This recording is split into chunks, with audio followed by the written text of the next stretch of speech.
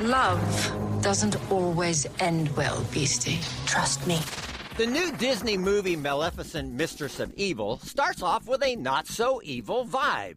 Young Queen Aurora is betrothed to Prince Philip of a neighboring realm, and the union of the two kingdoms looks to be a happily ever after occasion.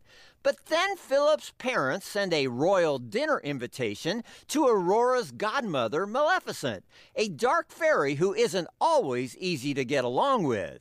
Maleficent tries hard to play nice, but don't count on she and Prince Philip's mom, Queen Ingrid, ever working together on gowns and floral arrangements. The Queen is a formidable mom who's actually just looking for any pretext to start a war.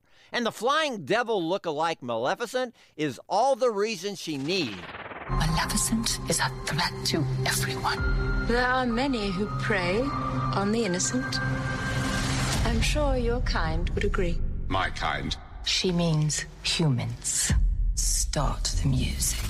This broad fantasy sequel is well made and packed with a compelling story and characters. It delivers a solid encouragement to rise above grievance and find common grounds with others who are different from you.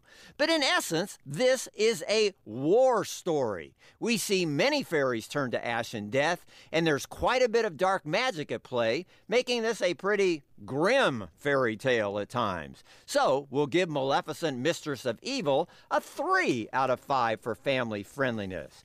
Read the full review at pluggedin.com/radio. Plugging you into the movies, I'm Bob Waliszewski for Focus on the Family's Plugged In Movie Review.